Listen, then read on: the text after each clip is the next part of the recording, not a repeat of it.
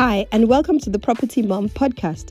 I'm Dalapo, and I'm on a mission to empower the next generation of property investors. I'm a wife, I'm a mother of two wonderful kids who are 5 and 3, and I'm what you'd call a property entrepreneur. And if you're listening for the first time, thanks so much for choosing to listen to this. And my hope is that you learn something new every time you listen. And you will, because I've juggled the last few years between raising a family, property investing, developments, refurbs, rent to rent, and educating. So my love for property runs really deep. Today, I'm really excited to interview my guest, Camilla, who has completely dominated the space when it comes to service accommodation. She is the essay girl, as she calls herself, and she really bears all in this episode. Camilla is honest, she is forthright, she tells it as it is, and she is totally passionate. So definitely enjoy, and I'll catch you on the other side of this podcast.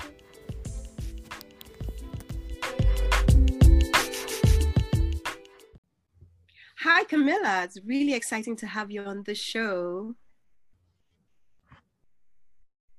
It's great to be here. Thank you so much for having me.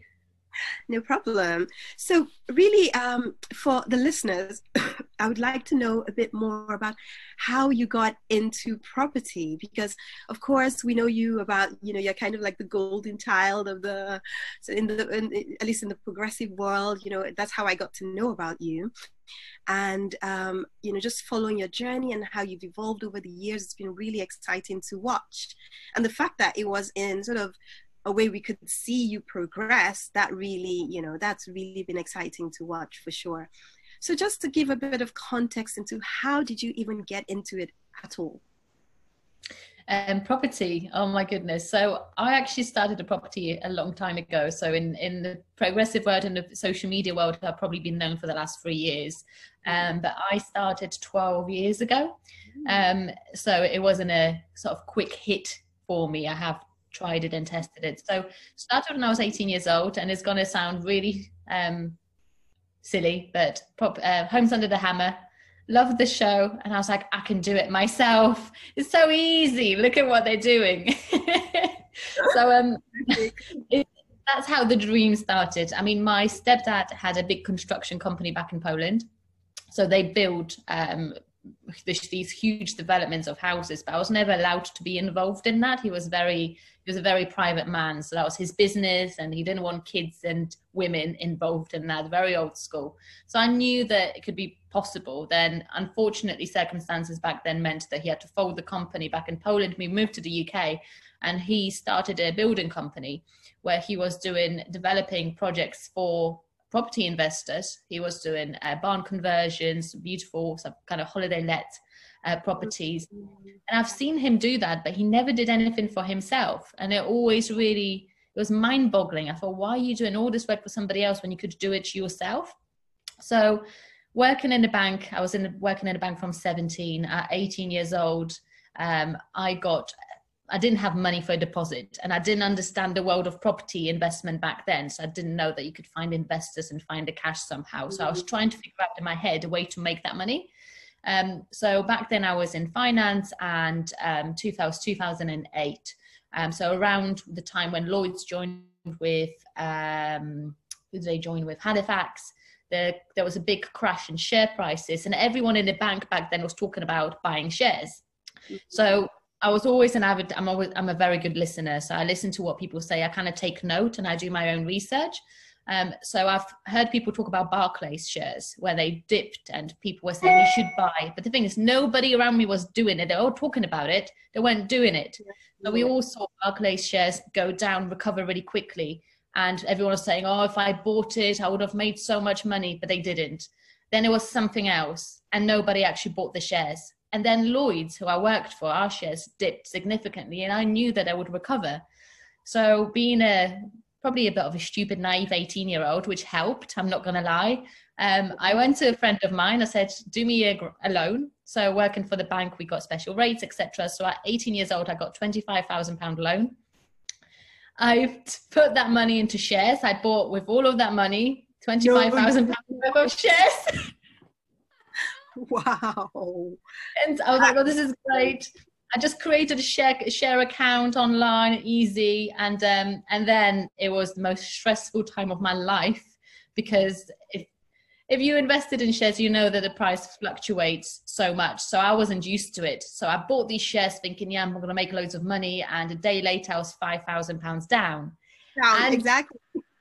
And it's just like, what is going on? And I was honestly, the next 3 months, I was watching the share price every day. I would be in meetings with my clients in the bank, and I'd be just pressing refresh on screen. They couldn't see it, but I was just literally like refreshing it. And the price did come up, and I panicked. I thought, I need to get out whilst it's good. And I think I made about £11,000 in 3 months. Wow. So that was my first house deposit. Well done. And you know, it's funny you tell that story, because a lot of people do use stocks and shares to build up their initial cash deposits and then use that to then evolve into property. But the issue I've always had with stocks and shares is this fluctuation, and why, of course, that's why we all end up in properties, because property is just a more stable asset to keep your funds. And just that you typically, if you wanted to buy property, you need a lot more than, you know, if you were trying to buy a portfolio of stocks. So well done, because it's funny because thank you. So that was a start. I know. It's because I invested around that time, but I definitely did not invest 25,000. I was way too scared to be able to. I needed to invest money that I could lose, not money that would keep me awake for the next 3 months. Wow. That is impressive. It was, I mean, like I said, naivety helped here massively, because I wouldn't do it. It's too risky, knowing what I know.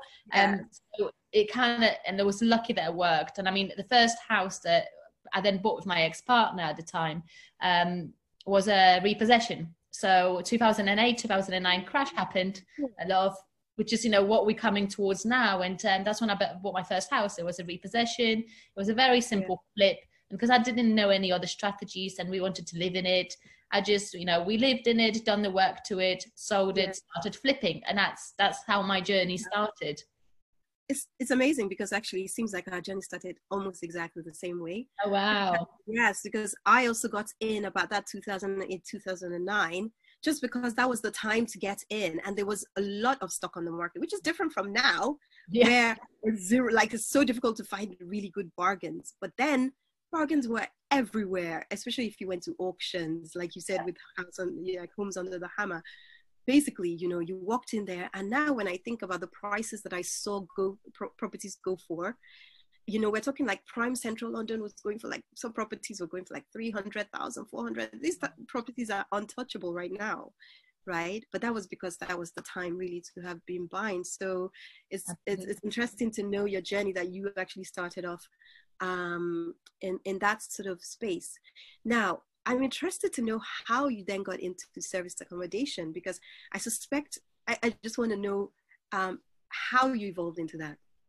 Yeah, so life went on. So I'm not going to go into all this story, but you know, doing the property initially was just a hobby. It was our aim was to get to our perfect house. We didn't have money. We didn't come from money, so we thought our way to get to our dream house was to create equity in a property by flipping it. So kind of going gradually up. And then 2017, I was with my partner, the same person I've been buying this property with. We've been together for 10 years, 2 children later, etc. Got our dream home, built up a property portfolio, and I wasn't happy. And I've kind of fought with myself for quite a number of years, even before the children came. I thought, why am I not happy? He's a great guy. We've got a great life together. We're both ambitious. We're both pushing towards, you know, striving towards the same. Then the children came. Then, you know, we have children. I can't give up on the family. So I tried everything I could just to get these just these thoughts out of my head about wanting to end something is so good. Which is, you know, you feel guilty for it. So in the end, I made a decision 2017 to end our relationship. And unfortunately, what followed was, you know, with a breakdown of relationship, you go through like a grieving process. So sadness, anger, etc. And in the anger phase, he decided he wanted to sell our portfolio, and our portfolio of property was purchased in the previous year. We've done the buy, refurbish, remortgage on a bunch of properties in Wales. So So whilst we've done that successfully, selling them, it's just not a good idea. They're ones meant to be kept for 20 years. Exactly. So we had lost about £120,000 in total. A project's gone wrong. Those properties have lost us money. So I was suddenly a single mum, full-time midwife with so much debt that it was crippling me, and I needed to create income. So I knew property. I've done different things in property. I deal sourced a little bit and, kind of tapped into investor funding, bought, flipped, etc. Done buy-to-lets. But I didn't have the cash. I couldn't borrow any more money. My self-worth was like down somewhere, just non-existent. I thought I needed to create income quickly with the least cash required. So then I was left with two strategies: rent to rent service accommodation or rent to rent HMO. So I was between the two of them, and I thought, well, in my area, probably SA is going to work better, service accommodation, and I like the sound of it more. So I did some courses, took my last credit card, paid for a couple of courses. I thought I need the information quickly so I can just get going. I don't have time to be Googling everything and spending time finding information that might not be accurate. So I did exactly that. I did a rent-to-rent course. I did a service accommodation course. Whilst I was in a service accommodation course doing it, I was messaging landlords, and I had my first viewing the literally day after the course ended, and I taken on my first SA. And it was just one after another, putting together with no money and hoping that it works, because I just thought... What year was this? That was 2017. That was October 2017. Okay, so 2017 was a great year in terms of service accommodation. So I got into service accommodation off the back of getting into property refurbishing and needing cash flow. Yeah. And then discovered that we could get short-term tenants into the property that would pay the mortgage, so that we didn't leave the properties empty for the full duration when we were trying to sell, because we're trying to flip the properties. But of course, like you realized, flipping, it's a good way to build cash, but over time you want to evolve into buy, refurbish, refinance, right? But then I just locked into this sort of strategy where you could rent a property and then re-rent it. And I didn't even know there was a thing called rent to rent. But when you're in it, your necessity is the mother of invention. I knew I needed more cash because the projects were going on and I got cash strapped. So I needed a way to create cash, right?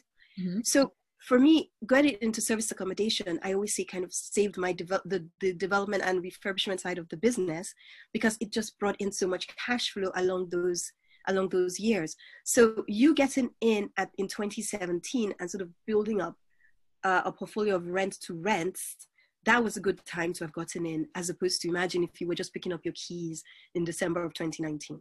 Yes, right? absolutely.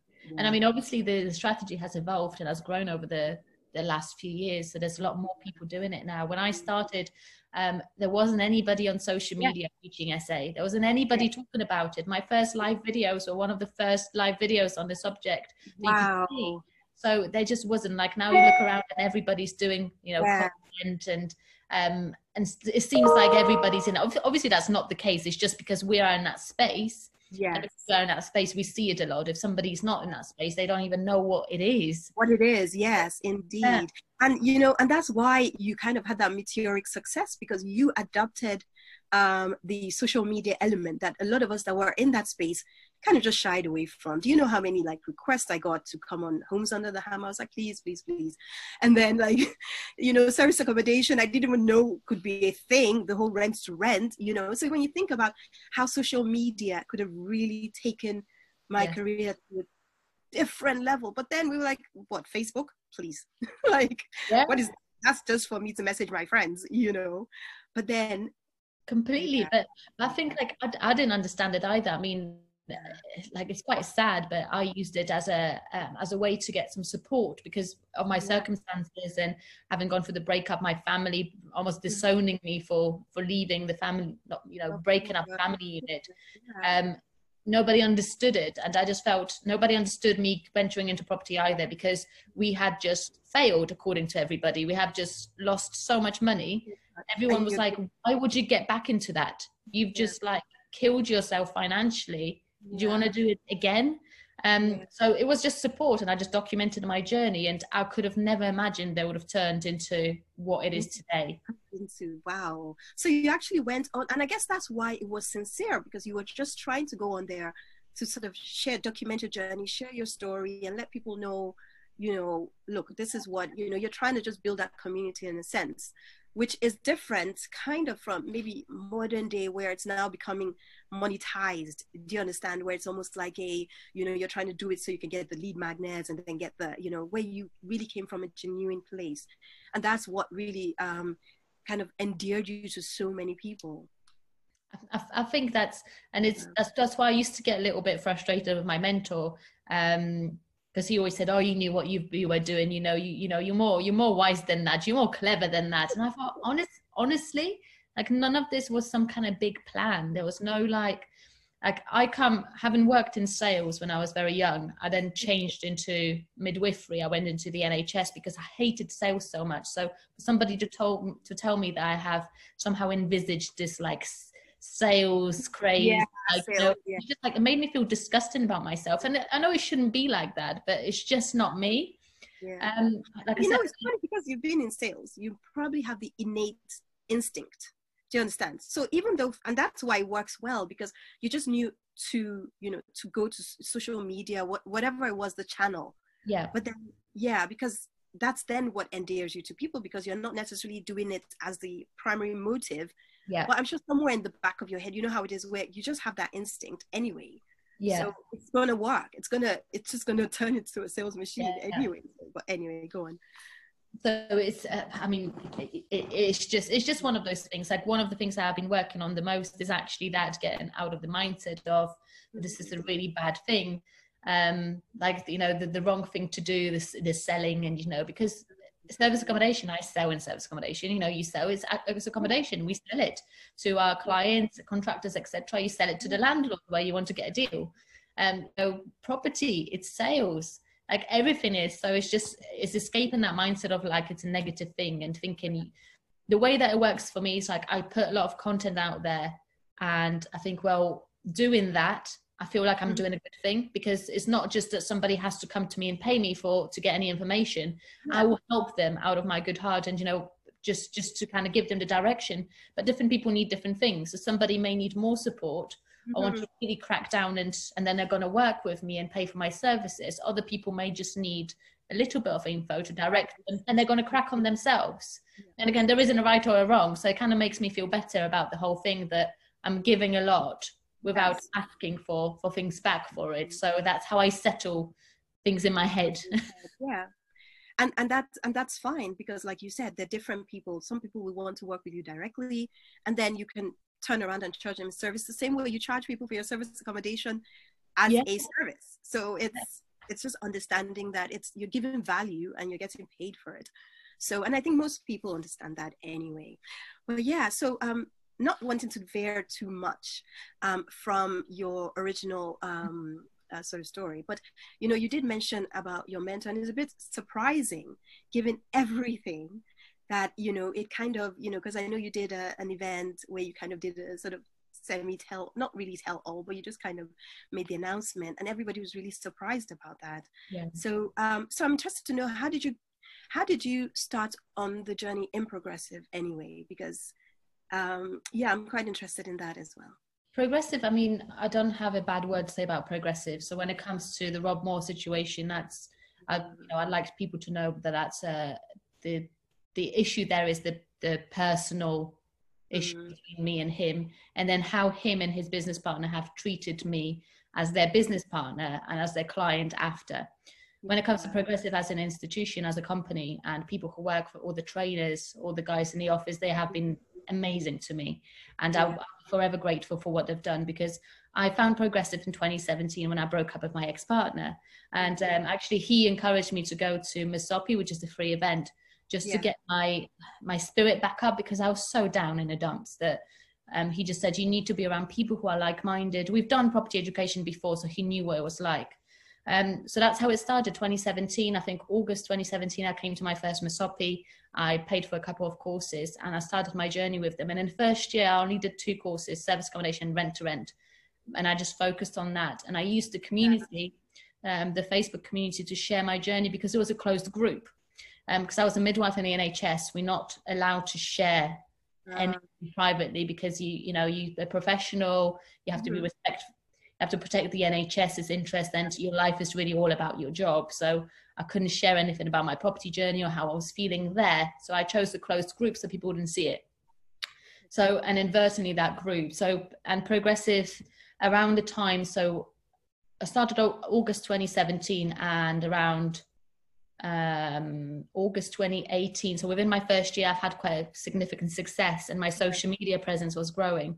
And Rob Moore actually reached out to me, and I was working in these, he was doing like a trial, on social media trial, where he took 3 people into the group, and we were commenting on his posts to trying to bump them up to see whether it worked. So anyway, that's how we got talking on a one-to-one basis. And then he messaged me privately, said, he thinks that I could do really amazing things. He would like to invite me to his kind of elite mentorship program, the ICME. And back then I didn't have a mentor. I've just done courses, and I needed somebody because my business grew so fast. I'm good at starting things. I'm not great at maintaining them. So I was just terrified knowing myself that I'm just going to ruin it. So I was looking for a mentor anyway, and he offered to take me into this group. I thought, oh my God, it sounds like something I'm not good enough for. But you know what they say, put yourself in a room full of people where you like the worst one. That's the worst, exactly. Yes. So I was really excited, and that's how the whole mentorship started. I'm somebody that I will go out there and work. So if he told me go and do this, I went and did that. I went to do it straight. Started my property education company, and he encouraged me to do that. I didn't have plans to do that myself. And my mentorship started, and my other programs started, and then, public speaking and everything else, that was all him directing me that way. And we developed this friendship. He was my best friend. That's why this whole thing was so painful for me, because I've lost not just the company who's been so good to me, and everybody, all the trainers were my friends, still are. People who work in the office, or the people in marketing and sales and social media, who I know them, or I used to be there all the time. I love them. I still kind of really value them. ICME, which is my mastermind group, I still am friends with these people. But when I was removed from these groups, I just felt like that's all my support network, all the people who have, who I love and have been there for me, and I've been there for them, that they're being taken away from me. Yeah. And I lost my mentor, because even though our personal relationship didn't work out for whatever reason, and that wasn't there, and I didn't understand why everything else had to end how it ended.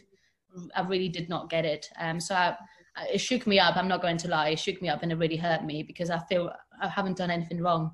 Yeah. The reason why you had even started on this journey was to build that community and reach out, and effectively over the past 3 years you had done that. So, and within this network of people, so I guess it would hit home particularly for you. It really did hurt. And like I said, I just did not understand. I just did not understand, because if I had done something wrong, and I could understand, but I just did not understand, and nothing was explained to me. And there were numerous conversations between, Mark Homer and myself, because we were business partners as well. So from January this year, Rob Moore said he wants to go into business with me. So I didn't want to be part of Progressive. Whilst I love Progressive, I was always very clear that I want to be my own person, my own brand. So I became a social media trainer, because I thought that's kind of different. I wasn't never planning to teach social media, so I can be a social media trainer for them. So that started. And also when it comes to service accommodation, I thought, I've got my own company and my own brand. I don't want to have that taken away from me. So they agreed to be my business partners, but like silent partners. So they were getting share from my company, from my revenue. And they would give me the staffing and the accounts team, etc., and the expertise, so they would help me to grow without their name being present anywhere. So it was still all me, but they would just give me the guidance on how to grow and develop. So we started that in January. So I got linked to them like I've never been linked before. And it got to June, July, and literally all of that, they just dumped me like that never existed, and I've invested significant amount of money into the business partnership, you know, time and effort, and I just feel like there was no repercussions to their actions. They just felt that they could do whatever they want and treat me however way they want, and there'll be no consequences to their actions. And didn't you have any sort of legal paperwork, you know, without wanting to go too deep into all of that? I guess you could always back to that. We did, because of we wanted to do it quickly. I didn't want to go into contracts. We had heads of terms that were signed, so I've got all of that, you know. They so we kept it. I didn't want them in my company initially as shareholders, so what we did is they invoiced me every month for their share of revenue. So I was paying them, and the plan was after 6 months they would become official directors in the company.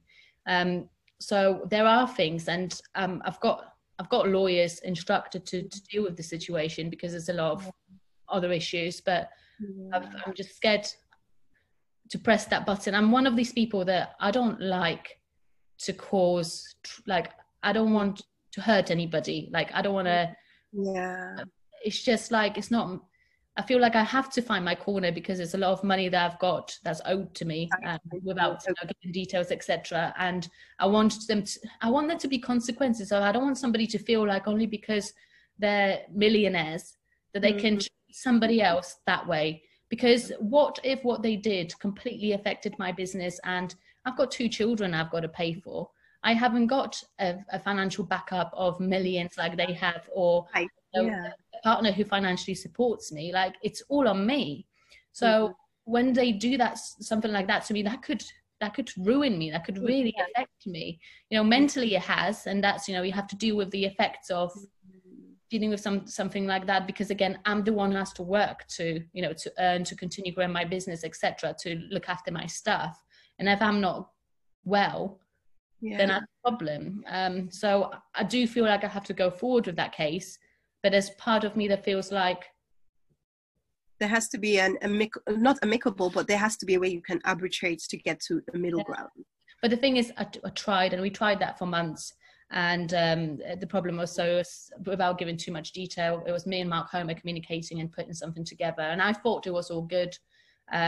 And the problem was that the other party, Rob Moore, was still trying to get involved when he wasn't meant to. And I think Mark got fed up with it.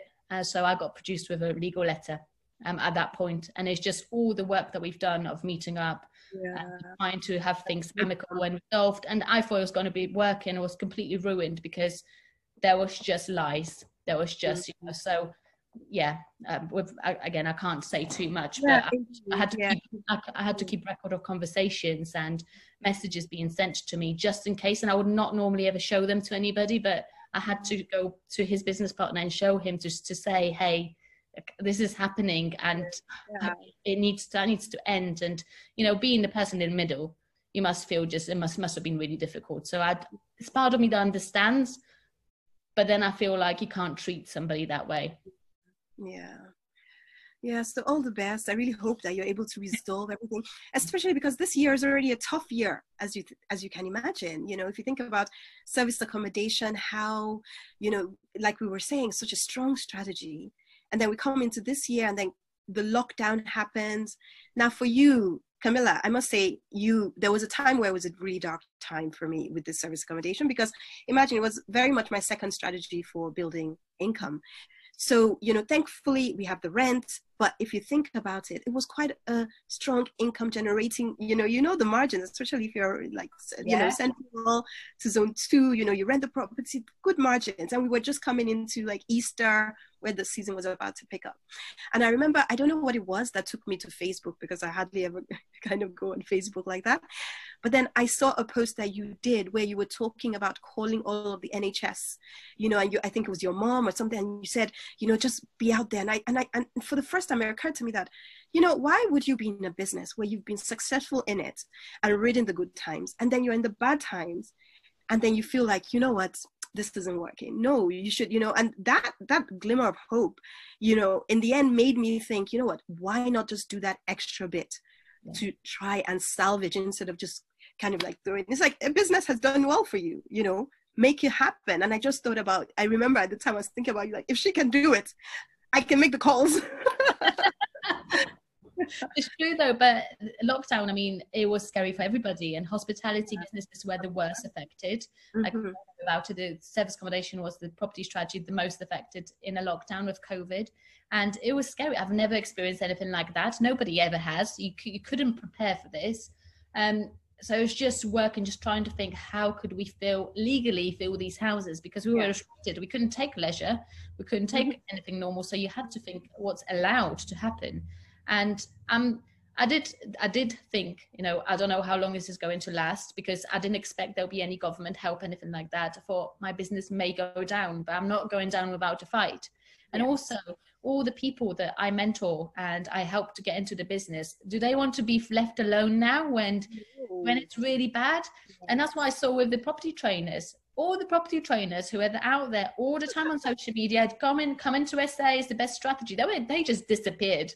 They just went silent. And I just thought, how awful that must feel for people who have invested significant amounts of money and are in this business and are now terrified because they don't know how to deal, how to get through, how to survive. And I saw people shutting down units without second thought. And I thought, all this work you put into this business, you can't just give up on it. Like, at least you got to try to make it work. And if we fail, if it crushes us, we'll get up again and go, but we have to try. Yes. So it was a good way for me to give back, and also to feel like I'm helping and doing something, because there's parts of you that feel like, you know, I help people to get into this business and now this happened. I know it's not my fault, but it's like, you know, you feel for them because the stress that they're going through, and, you know, financial, the worries, etc. Everyone's got families, and it's not just like a thing. It's like people's lives are affected through this. So I thought, I was more focused, to be fair, on trying to help others to get through this, because I know I can pick myself back up because I've done it many times, but not everyone has got the ability to cover. Yes. Yeah. So that was my focus, my prime focus, just doing that, and it worked. And it's amazing to see we've come through it, and people who work with me have actually grown their businesses through COVID. And I mean, we had a mastermind a few weeks ago, and they said, they thought they'll never say that, but the COVID helped their business. Yeah. Wow. Like, wow, like you would never say that. And it makes you feel really good that you didn't give up, because a lot of people did. Yeah, indeed. A lot. And, you know, it's the way business is, right? Some people, the people who stay on, and the people who have that tenacity are the ones that are going to come through. And because, as it turned out, you know, you could get good deals during the lockdown, right? So if you had that sort of ability to take risks, and I think if you're coming into it fresh, you have that, you know, mindset of, I can take a bit of a risk here, since people are dropping units anyway. Once the demand for service accommodation comes back, then I will be in a good position to get, you know, a few bookings through. So the margins may not be as much, but definitely the bookings have been coming through for sure. So thankfully for that. But anyway, so now let's go back to you as a person. You know, we've talked about, you know, your time in property, but, you know, just, it's been nice to know a bit more about you. And, you know, you talk a bit about how you grew up and all of that. So what is your biggest motivation? You know, like, what is it that makes you wake up in the morning and say, I want to do this? You know, I've had some setbacks, but I want to, you know, I want to still go out and, you know, make something for myself. What is that motivation? I don't know what it is, whether it's a need. I do have a need to constantly prove myself to myself. Yes. That I am good enough. I'm, you know, I'm not the most intelligent person out there. I'm not the richest person out there. I'm not the most beautiful person out there, but I know that I'm really hardworking. That's one thing I know for myself, that like I can work hard. So I kind of want to, and now is different to what it was, because now I have the children, and that changes. I think when you have children, it changes you. Because I want my children to be able to see that you can do anything that you want if you just work for it, that you can be anything that you want to become if you just put your mind to it. And I kind of from early years, I tried a bit of journalism, and I did quite well, and I got into circles that, you know, I didn't think it would be possible to enter at such young age, and did well within my midwifery job, did well in banking, and they're completely different things. And the only thing that there is in common with all of this is just the graft, the sheer determination and focus. And I just constantly want to, I was talking to my partner about this, and we had a conversation. I said, I don't want to be a loser. And he was like, what are you talking about? And I was like, I just don't want to be a loser. I don't want to be disappointed with myself. I don't want to be disappointed with myself. I think that's the biggest thing. So success really inspires me. It's not, I mean, money's great, of course. We all want money. It gives us, you know, opportunities and things and choices, but it's never been about that for me. It's the success. It's the feeling like I've achieved something. It's feeling like I'm worthy. And, you know, maybe there's part of me that something needs fixing there, but that pushes me. I don't think you need to fix it. So if you know, 65 or something where you need to now slow down and just turn it off. But just ride on it. I think that's what it is. Some people can be content with themselves, and I think I'm never content. I'm just, and I've always been like that. If you ask my mother, she said, you know, since a young age, that I've always been like that. And she always used to say to me, why can't you just be happy with what you've got? Why can't you just, this is great. Why would you risk messing it up? And it's this pursuit of success that drives me. That drives you. And then you mentioned your kids a few times. Now, how have you juggled being a mom with your journey? Because service accommodation can be quite grueling, especially when you start out, right? So how have you combined, you know, taking care of the kids? Because how old are your kids now? So I've got twin girls. They'll be 7 in November. So wow. So they were really young when they would have been like 4. Yeah, 3, 4. Yeah. 3, 4. Wow, that's a tough age to have twins. They're very much in the toddler, mommy stage. So how did you cope with the two of them, especially when you're starting out in property and you had the kids? I think for me, my kids are always just involved in what I do. I'm not somebody to separate my business, my work, whatever I do, friends from my children. My children are my life, and my life's open to them, and they see everything. So they would come with me on viewings. They would come with me on property setup days. They would be playing with boxes whilst I'm, you know, trying to get these essays going. Like even now when I do webinars, videos at night, that you can see them in the background. They're always around. I don't shut them off. It's just, you know, sometimes I'll be doing like a video and they run in and I just go, can you please go away? I'm working. And then so I thought, well, I didn't have choice because I didn't have anybody to look after them. They had to come with me. And don't get me wrong, there are parts of me that I felt guilty because they didn't find it exciting. You know, they're at that age, even now, it's not fun for them. I go, well, we're going to see the house. Like, oh, not again. Oh, I don't like it.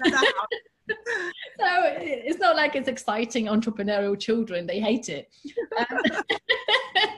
But I just did. I thought I have to do it. I don't have choice. I have to do it. I'll try not to think about it. I mean, I had moments. I remember one time that really shook me up. I went to view property direct with vendor for an essay, and they didn't want to come in with me. So I left them in the car just outside, so I can see them through the window on their iPads. So pretty happy. And I was probably a little bit longer than I expected because the conversation was going quite well. It was probably about 20 minutes. I kept checking in, you know, they looked fine. And I walked into the car when I finished and they were crying their eyes out. Aww. And they were so upset. And he's like, Mummy, why do you have to keep leaving us? Why do you have to keep going to these houses? We really don't like it. And I sat in the car and I just cried and cried and cried. And actually that was the moment where I thought I need to start systemizing. Yes. I need to start systemizing and leveraging because I was still in the business very much.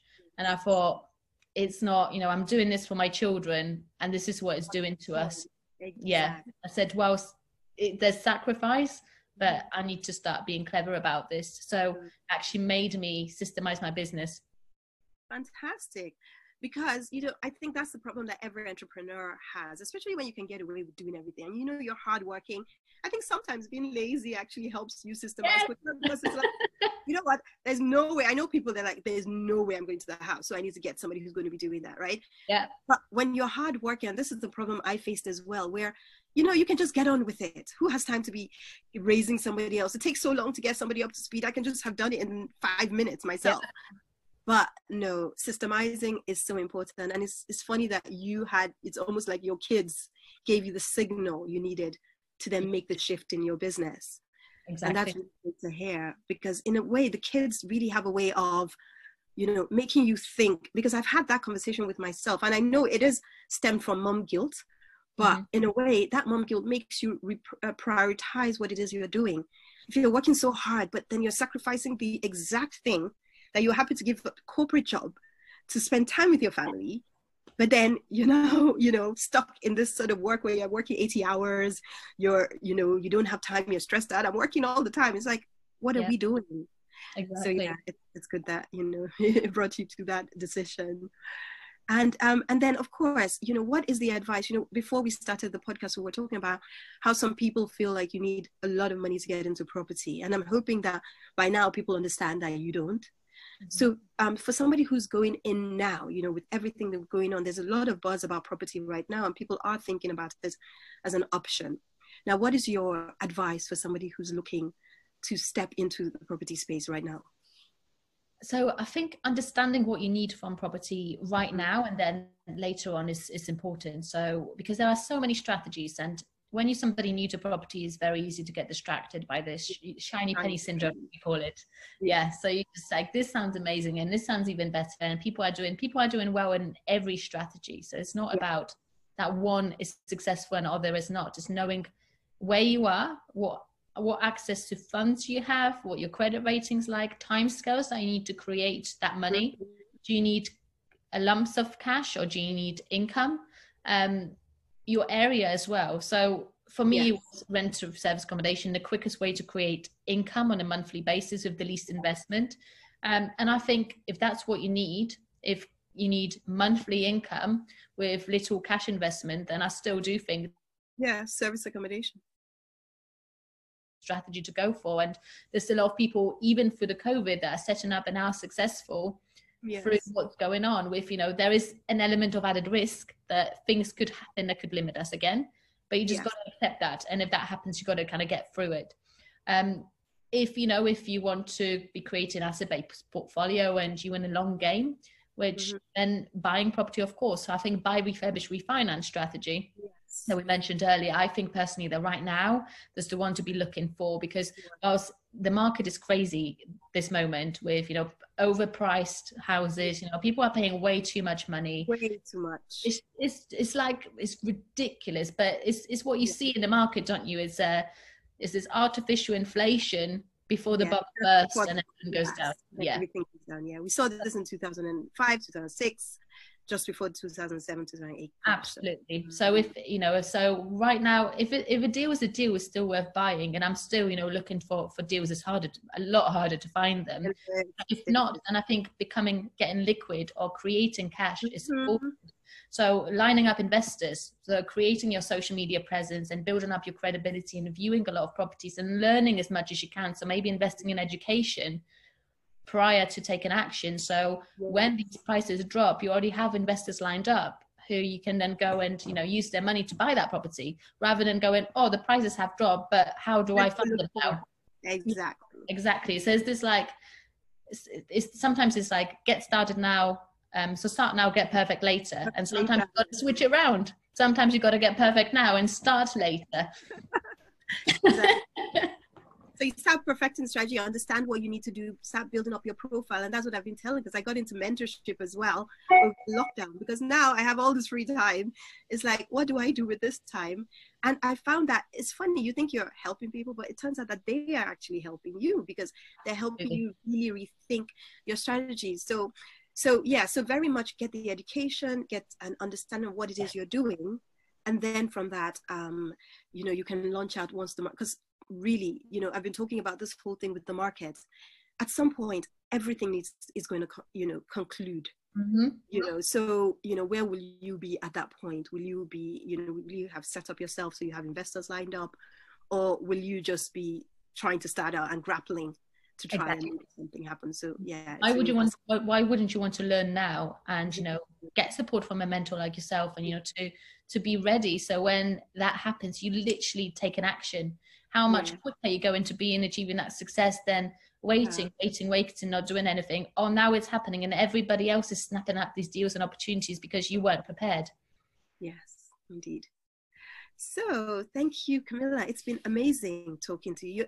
This is one of the reasons why I looked forward to this a podcast, because somebody that follows you really, I did someone that follows you quite showing here said, oh, she's so honest, she's going to bear all, she's you know, he just loves you. So he's like, she's going to be really good. So, you know, it's been really good and really enjoyable speaking with you. And, you know, what are your big plans for the future? What do you see yourself achieving going forward? Cool. So my plan is, so I love people. So the COVID situation has knocked me a little bit, because I was planning to start running bigger events and get into the event space a lot more, because I've only been running very small mastermind sessions, etc., one-to-one. So I still want to do that. I'm all about experience. So I'm not kind of same as everybody else. I want to create something special and more experience-based, community kind of feel-based. So that's the plan. I want to grow my training business when times are right, continue supporting others. I do want to get into hospitality business in a different way as well. So SA will always be my strategy. I've started purchasing, and we currently developing like a mini apart hotel, so a boutique apart hotel. So it'll be 4 apartments in one block, but designed specifically for SA, and we're able to completely create it how I like it. So be really quirky, a bit out there, different. And as my entry into the real world of hospitality, owning. So I do want to grow a brand and a name in that sector long term, and continue with my property, because I love doing what I do, buy, refurbish, refinance. These hotels is bought using that strategy exactly. So that's the plan. Is pretty simple. And I love that, Camilla. I was just in my mind, I was thinking it's amazing that you picked your strategy and that's it, you know, not running after HMOs, because I also, you know how it is, I just find that people tend to gravitate either to the HMO or to the service accommodation, and the lockdown made people really reevaluate their service accommodation strategy and think maybe I should have a whole portfolio of HMOs that bring in steady income. But at the end of the day, you know, with service accommodation, if you are a service accommodation person, then you weather the storms, but you build from it. And I like the idea of the apart hotel and sort of then building up a brand, you know, and you're still in that space, you're still in that hospitality space, and hospitality will come back. So, you know, you're poisoning yourself well done. And I love your single-mindedness, right? Because, yeah, so, and it's funny because buy, refurbish, refinance plus service accommodation is like the magic formula, personally. It is. I mean, I'm gonna say it is not like the only strategy. I do buy to let, and we're just doing a HMO as well, but it's not my focus. It's like, you know, when they teach diversify your incomes and protect yourself. So that's exactly it. But that's my big love, and that's where my brand, and I think focusing your brand on one thing is going to be so much more powerful. So that's why I keep my focus there and see what happens.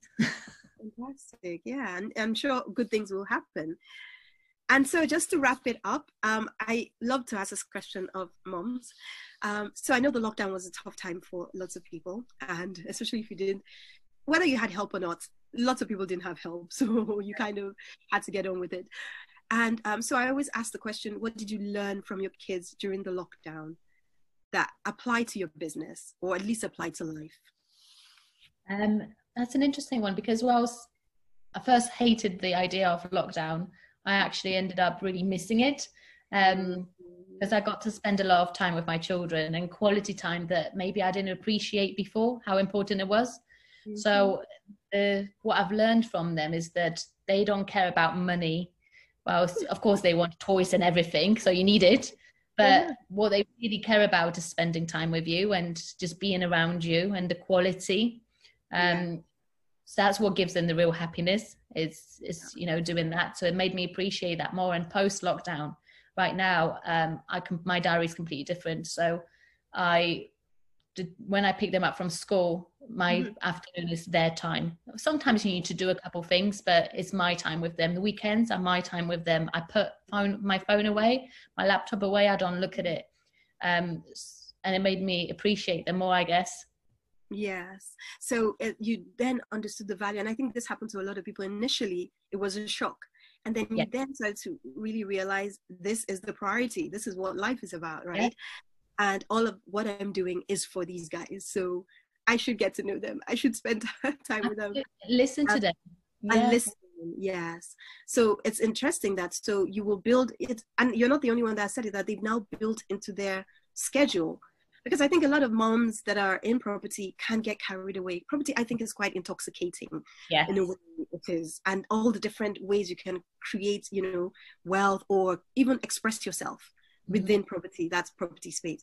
I think we sometimes get a bit carried away with it. And the lockdown helped us to understand our priorities.